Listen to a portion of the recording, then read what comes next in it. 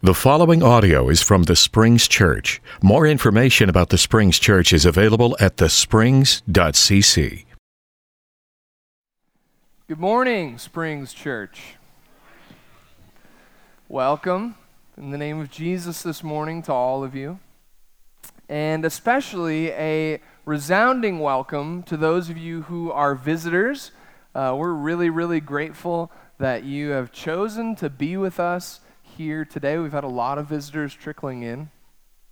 And the Springs is a church that is being transformed into the image of Christ so that anyone can find the way to God. And the way that we pursue that transformation is through three different rhythms. And so we gather around the Lordship of Jesus regularly to worship. And we grow into His image through our connections groups, through our classes, through our fellowship with one another. And then we go, share His love in the world. Gather, grow, go. That is the rhythm that we participate in here at the Springs as we seek to be transformed. And so I want to thank you for joining us in that gathering this morning as we gather to worship the triune God of love and to have fellowship with one another today. Would you begin in prayer with me? Holy God, we give thanks this morning, as every morning, for your mercies. Lord, we praise you in all of your power and splendor and might. We praise you for all your truth and goodness and beauty. And we give thanks for Jesus Christ. God, and I ask for the gift of preaching today, and I ask for the gift of your Holy Spirit's illumination as you speak to us through your word. We praise you in the name of Jesus Christ. Amen. Once, while Jesus was standing beside the lake of Gennesaret, and the crowd was pressing in on him to hear the word of God, he saw two boats there at the shore of the lake. The fishermen had gone out of them and were washing their nets. He got into one of the boats, the one belonging to Simon, and asked him to put out a little way from the shore. Then he sat down and taught the crowds from the boat. When he had finished speaking, he said to Simon, "Put out into the deep water and let down your nets for a catch." Simon answered, "Master, we have worked all night long, but have caught nothing. Yet, if you say so, I will let down the nets." When they had done this, they caught so many fish that their nets were beginning to break. So they signaled their partners in the other boat to come and help them, and they came and filled both boats so that they began to sink. But when Simon Peter saw it, he fell down at Jesus' knees, saying, "Go away from me, Lord, for I am a sinful man." For he and all who were with him were amazed at the catch of fish that they had taken, and so also were James and John, sons of Zebedee, who were partners with Simon. Then Jesus said to Simon, "Do not be afraid. From now on, you will be catching people." When they had brought their boats to shore, they left everything and followed him. One of the most important thinkers of the 19th century was a Danish philosopher you've probably heard of called Søren Kierkegaard. And Kierkegaard was an existentialist philosopher. He was a prolific writer, and he was a Christian. But then again, everyone in Denmark in the 19th century was a Christian.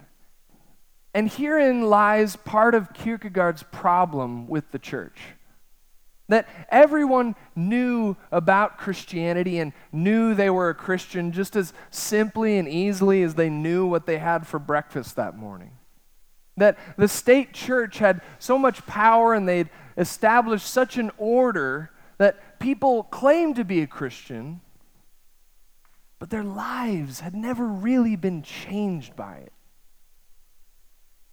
That the state church in Denmark of that day so faintly resembled that radical church of early Christianity, of Jesus Christ and his apostles. And so Kierkegaard critiqued this during his life, and at one point he wrote this about the church in his day. He said, "When Christianity came into the world, it was difficult to become a Christian. And one did not become preoccupied with understanding Christianity. Now, we have almost reached the parity that to become a Christian is nothing, but it is difficult and a very busy task to understand it."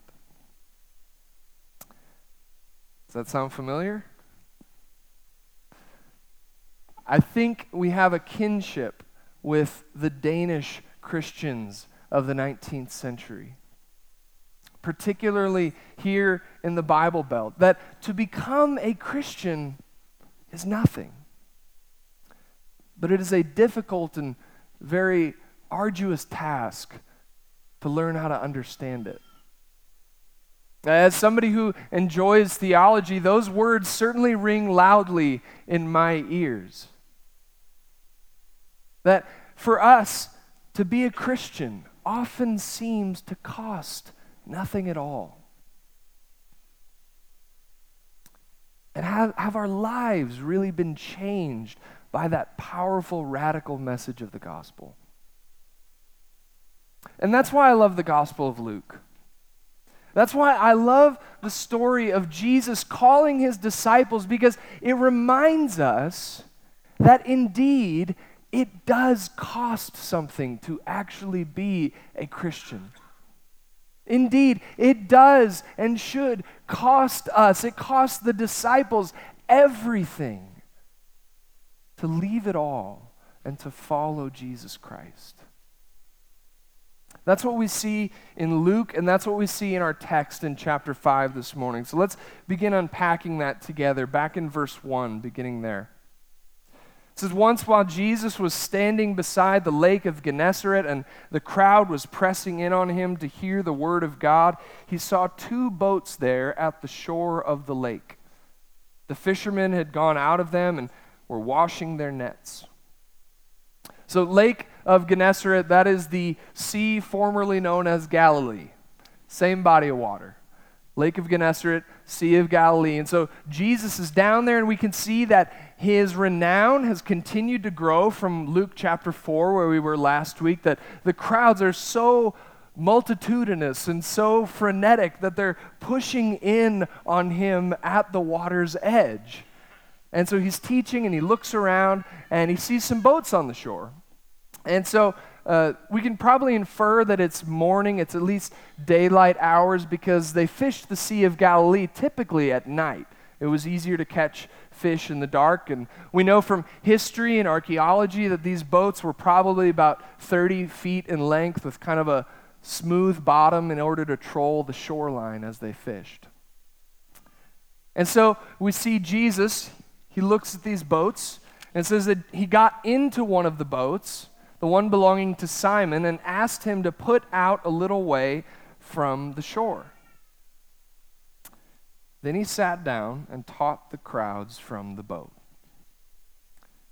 So I'm told that there are inlets around the Sea of Galilee that create kind of these natural amphitheaters. And so Jesus goes out in with Simon Peter out into the boat far enough where they can still hear him because the sound is traveling well across the water. And he begins to teach. And don't you just wonder what Jesus taught the crowds that day? Maybe he said something like, "Blessed are the poor, for theirs is the kingdom of God. But woe to you who are rich, for you've received your consolation." Maybe he said, "Give to everyone who begs of you." Or perhaps he said, Love your enemies. Do good to those who persecute you. Pray for those who mistreat you. But whatever he said, I'm sure it was the gracious and powerful words that we saw in the gospel in chapter 4. And just feet away from Jesus as he is teaching in the boat sits Simon Peter. And Peter has this front row, not even front row, it's a backstage pass to Jesus' teaching. And he gets to look out and he sees the whole crowd on the shoreline and their faces just hanging intently on every word of Jesus. And he hears this beautiful combination of authority and compassion in the voice of Jesus like he's never heard before. And so Luke tells us that when he had finished speaking, he said to Simon, "Put out into the deep water and let down your nets for a catch." That's pretty amazing, the gumption of a local carpenter's son to tell a hard, world-weary fisherman how to do his job. And if you don't think that's bold, then I suggest you head to the nearest construction site, to the nearest oil field, and you begin to tell those people how to do their jobs. I suggest you head down to ODOT and you tell Phil Loafman how to pave a parking lot. I know that's not going to work out well for me. I'm going to get, "Okay, Mr. Preacher guy, yeah, why don't you just exegete me a parking lot?" But it's different with Jesus. You know, Luke has gone to great pains and great lengths to tell us of this incredible reputation that's been developing, these crowds that are gathering around him and highly esteeming him. And Jesus had that kind of effect on people everywhere he went. He had this inherent authority and kind of magnetism. And so Peter, we see this even in the word that he addresses Jesus with. He says, "Simon answered, 'Master, we have worked all night long, but have caught nothing. Yet, if you say so, I will let down the nets.' When they had done this, they caught so many fish that their nets were beginning to break. So they signaled their partners in the other boat to come and help them. And they came and filled both boats so that they began to sink." That word for master is peculiar to Luke's gospel. He's the only gospel writer that favors it, and within the gospel, it's only used by Jesus' disciples. And so he calls Jesus master, this term of authority, this term of power and high social status. And so then he does put out the nets. He does put them out, and they catch a fish like they've never caught them before. The single greatest catch of fish that Galilee has certainly seen in a century, maybe ever, an incredible, divine, miraculous catch of fish. And what is Peter's response to it in verse 8?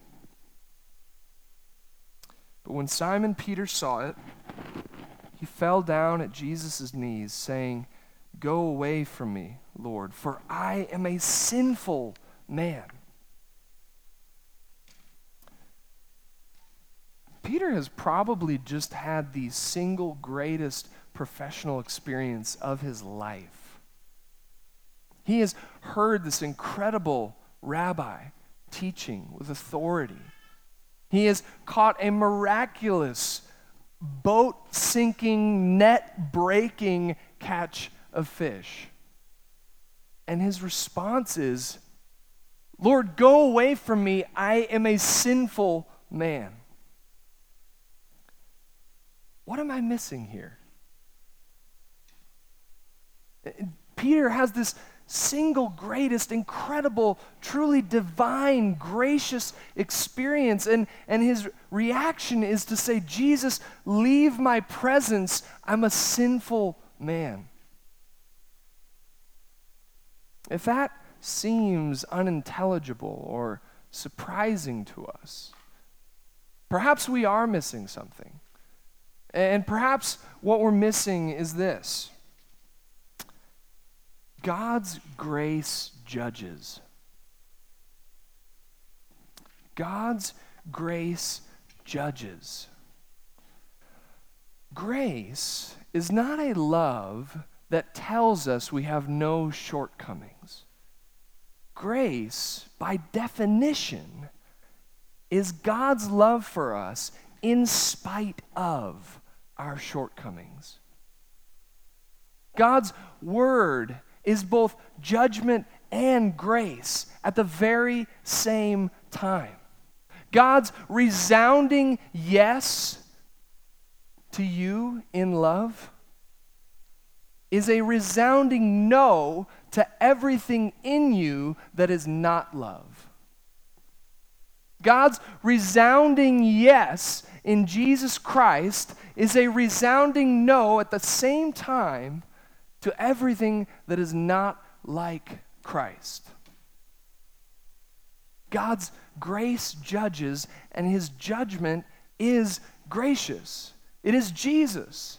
And the presence of Jesus, as we see with Peter, can only expose all of our flaws, can only expose all of our sin in its worst light, can only expose all of our shortcomings and brokenness. And it's actually the presence of Jesus that really reveals the extent of this to us for the very first time.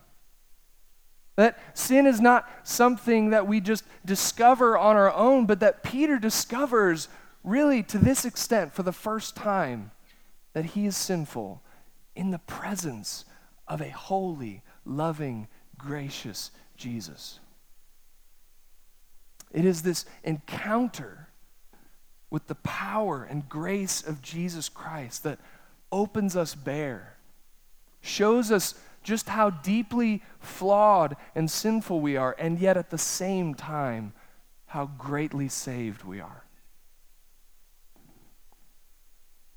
There's a T.S. Eliot play called The Cocktail Party. And the main character in that play is a psychiatrist who at one point says, half of the harm that is done in this world is due to people who want to feel important. They don't mean to do harm, but the harm does not interest them, or they do not see it, or they justify it because they are absorbed in the endless struggle to think well of themselves. The endless struggle to think well of themselves. Isn't that precisely what besets us often today? We want to think well of ourselves, and we want to justify ourselves on our own accord, by our own actions, rather than looking to the one who justifies. We want to downplay the direness of our situation. We want to spin the story of our sin. We want to think well of ourselves rather than thinking well of the one who makes us well. Rather than thinking well of the one who makes us well. The God whose grace judges. As one theologian writes, the holiness of God consists in the unity of his judgment and his grace.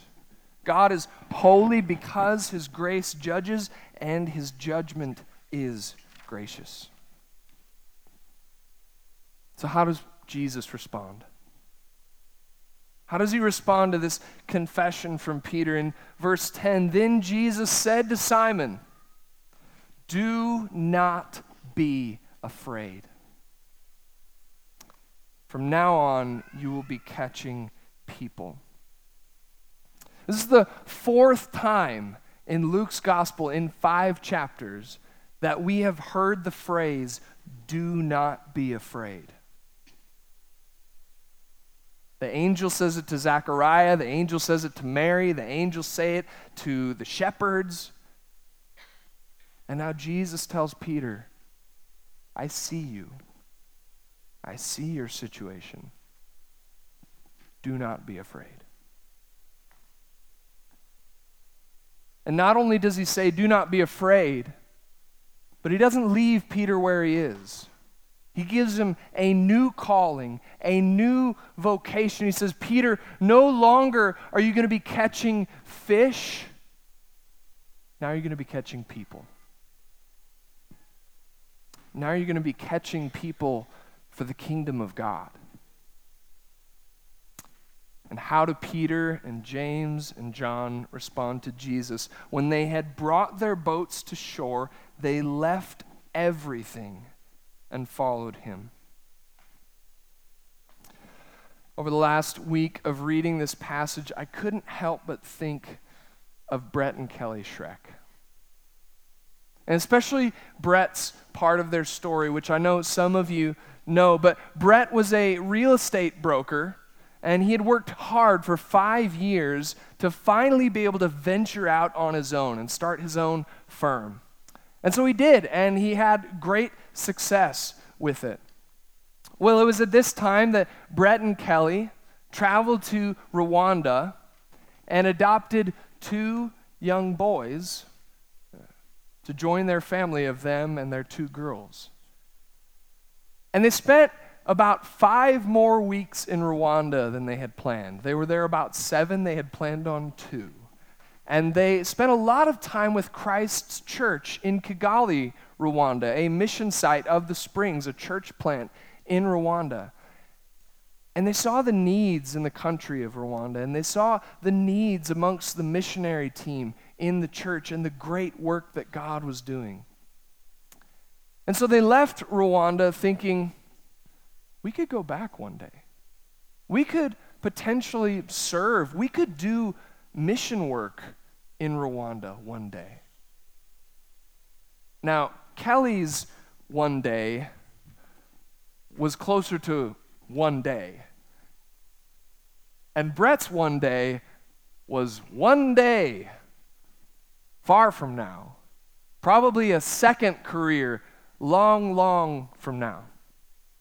You see, Brett had put in almost 10 years now of real estate expertise and experience. And not only if they left would he be throwing away that 10 years, he would be throwing away decades of future success, fortune, acclaim. But God spoke gently into the heart of Brett Schreck.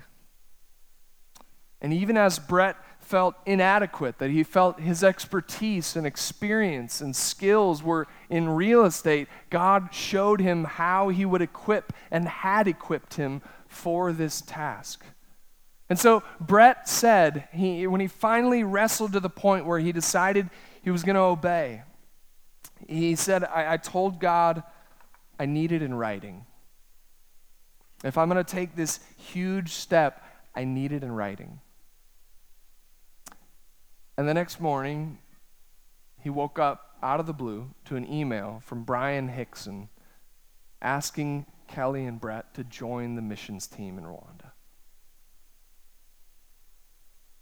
And in his own words, Brett said this: the decision basically came down to what I had to give up. My business, living near family, living near good friends, our house, our church, our life.